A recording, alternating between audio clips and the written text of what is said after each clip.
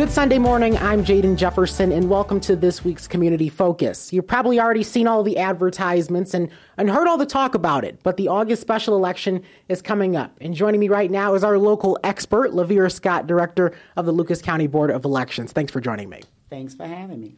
So let's go ahead and talk about what's happening in August, because I know plenty of people still don't know, so let's go ahead and inform them.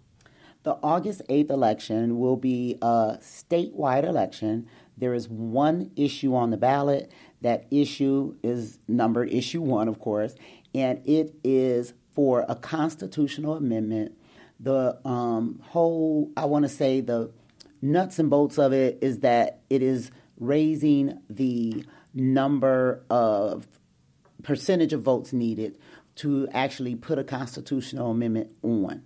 And it currently is 51%, 50% plus 1, and the current language is to raise that to 60% of the total votes that will be cast in order, for an amendment to be able to be on the ballot itself. And one of the other portions of it, of course, is raising the number of signatures that will be needed. And then also, currently, if you don't have enough signatures, you can go back to get more in the current law, and there would also be some changes in that.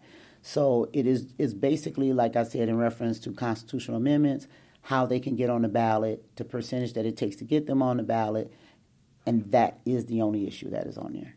And obviously, this August special election, it kind of is going to be bringing a bunch of people, full speed ahead, really, because we're so used to voting in November, but we're doing this during the summer, so you kind of have to assemble your team. So yes. What was the process like when that announcement came down that you guys would have to be ready for this? Well, we have been looking at it because we knew it was a possibility, starting to reach out to our poll workers a little bit earlier than we normally would, letting them know that there was, at that time, the possibility of an August election, sending them letters and emails. Would they be able to work? That we will be confirming at a later date in which we will, give them the time to be able to sign up for their poll worker training class. We also send information to our polling locations, which is, very important early on to say that there may be an election. If there's any reason why we would not be able to use for your facility for that election, please let us know.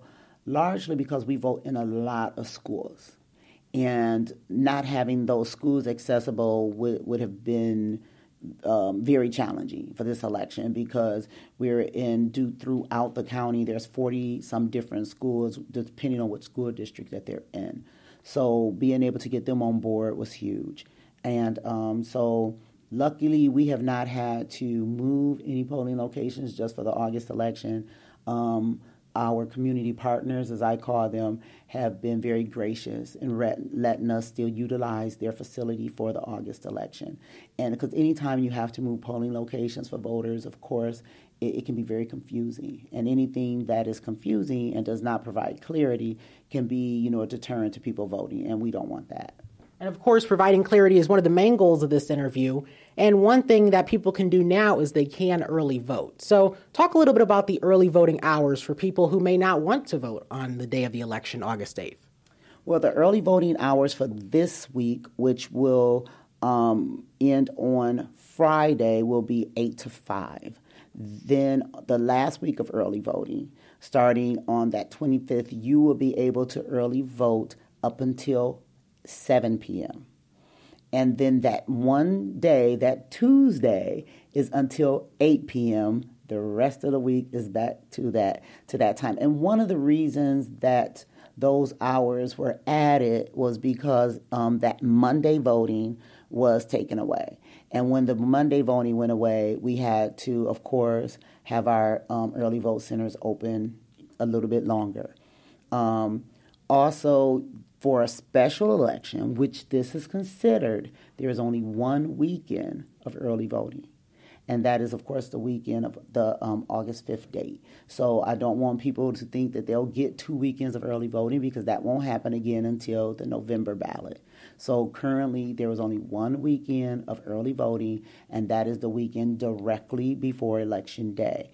Those hours for early voting are always the same. They're still 8 to 2 on Saturday and 1 to 5 on that Sunday. We do have all of our hours posted on our website, And I always tell people, if you have questions, if you're unsure, go to our website. And to get, there can look up the early vote schedule. We also have a copy of the actual ballot language that people can pre-look at before they either come vote early or go to the polling place on Election Day. They can also, of course, check their registration to make sure that their information is updated. And if they have moved and they need to do provisional voting, there's also ways to look up what your new polling location will be. But, of course, if they have doubt, they can always call our office. If you're not computer savvy or you're not comfortable, they can always call our office at 419-213-4001. And we'll be glad to assist them with, any of the things that we can find on our website. We can also give them the information over the phone. And there is some late-breaking information today, the day we're taping this, and it's that in November, people will be going back to the polls, and then they're going to be voting on abortion. So I know we kind of want to just look at August 8th for right now, but we, of course, have November coming up. So anything changing with that information? Not really for us. There were several, and I think part of it is that a lot of people think that the August election, that's what they're voting for or against, and they're not. As you just stated, that the whole reproductive issue in question is for the November ballot. So that's one point of clarity that I think people need to understand. This, in reference to the constitutional amendment, that's in reference to any constitutional amendments that are proposed, not just one topic. But due to the signatures and the petitions that were already circulated, the petitions that are already certified, of course, as you stated, that issue will be going on to the November ballot. We already anticipate that the November general elections are generally busy anyway. I do not anticipate this one being any less busy than any of the others. Of course, anytime that there's issues that really push people, ignite them, whether they're passionate for it or against it, you're going to have people come out to vote. We were kind of already anticipating, because we knew that there was going to be some state issues, whether it was going to be the marijuana or the laws affecting, recreational marijuana. We know that those petitions were out, so there was always the chance of that being on the ballot, as well as the reproductive issues. So we anticipated that there was going to be some topics on there that are definitely going to make people want to come out and cast their ballot. For sure. And obviously, election security is a conversation we're still having, which is healthy to have those conversations. But what's not healthy is when we get into speculation, which, of course, can cause its own issues. And you mentioned before the interview how that's affected a lot of people who, were very passionate about working in elections. Mm-hmm. And they're just, they're not feeling that because of how the community, some people have responded. And one interesting thing I want to point out is that you were telling me, even as the director of the Lucas County Board of Elections, you yourself cannot access ballots by yourself. So kind of talk about some of those precautions that people maybe aren't aware of. In Ohio, we're a bipartisan machine in reference to elections. So pretty much any duty that's done in elections, you're going to have a Democrat and you're going to have a Republican that do those same duties, and they often have to do them together. Anytime that it pertains to the counting of ballots, even the opening of the ballots, or the mailing of the ballots. And in our office, our staff is well aware. Every time you come in, even as seasonals, that's part of their training. And resting to them understanding that anytime you're dealing with live ballots or live memory cards or anything of that nature, it's always handled by a bipartisan team. So if you go to a table, you see two people working together, they're going to be opposite parties, because that is something we have done in elections since I've been here in 2004. A lot of people, I think, do not understand the layers of security that we go through to make sure that people's ballots are counted properly, that we have the, first of all, the secrecy of even knowing how people vote. We even have procedures to say when we open your ballots, we open it face down in reference to your name doesn't show, because we don't want to be able to look at how a person votes. So we have a lot of processes and procedures that, protect the identity of the voter in reference to how they cast their ballot, and ensuring that there's bipartisan representation there when your ballot is open, when your ballot is sent to you, and when your ballot is counted. And one great opportunity for people who are watching and want to get engaged, and me, myself, I'm a proponent of education, especially when we're just having so many rumors floating around, is getting a seasonal opportunity. So kind of talk a little bit about how people can get engaged in the election process and see for themselves how it works. Every election, we have to hire a team of people. Our staff can only do so much. There are so many moving parts when it comes to elections. whether you're working at the early vote center, whether you're working in the absentee by mail department, having to send out ballots, retrieve the ballots, count the ballots as they come in. We also have people that work at our warehouse that help do the logic and accuracy testing of the machines, logic and accuracy testing of the electronic poll books, loading the actual grips and supplies that go out to the polling locations on Election Day. So my staff of normally 27 people definitely grows just between those areas to anywhere between 60 and 80 people. We have to have people to make it work. So I always say, if you're really, really curious about how things work, first of all, become a poll worker or a PEO, and you get to see also the layers that we ask them to do in reference to security on Election Day. And then also as seasonal workers, you get to see how all the moving parts fit together.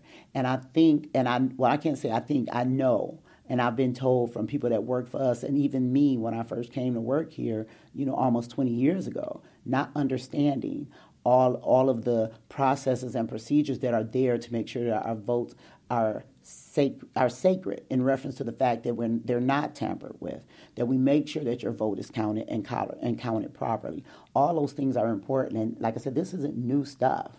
Like, I've been here since 2004. We have made some changes to some of the processes, and our changes are always, of course, based on changes to the law. But the fact of accountability has always been something that's present. I definitely think it's important to note, especially for younger people watching as well, this is another great opportunity to become a poll worker, especially when, we have older poll workers who maybe aren't still able to go out and do the work. So definitely important to pass that torch. Are there any important other reminders that you may have for people that may be voting? No, I guess making sure that people understand that the changes that occurred this year are in effect for this election in reference to the ID on Election Day, that you must have that picture ID, driver's license, state ID, passport, U.S. military ID, and or an interim driver's license. You can also receive a free ID from the Bureau of Motor Vehicles, but it is for voting purposes only. It does not replace your driver's license. So that is available to you as well, but you must have that. And I think when I say what you must have, it's just as important to say what you can no longer use, which were your utility bills that you used to be able to use, government checks, other forms of government ID. Those things are no longer acceptable in Ohio to be used as identification on Election Day. Also, those same terms apply now to early voting. You have to have those same forms of ID that are acceptable on Election Day to early vote. Previously, at early voting, you could fill out a form, you write your information on there, and as long as it was exactly what we had in the computer, you're okay. Now you still must have the picture ID to do your early vote as well. So those changes, I think, are huge, and I want people to understand it so they can arm themselves, before they go to vote on Election Day. And definitely important to note that most of the things we talked about in this interview, they're also posted on the Lucas County Board of Elections website, so definitely check that out. LaVera Scott, Director of the Lucas County Board of Elections, thank you so much for your time. Thank you. Thank you, and that's this week's Community Focus. Have a great week and vote.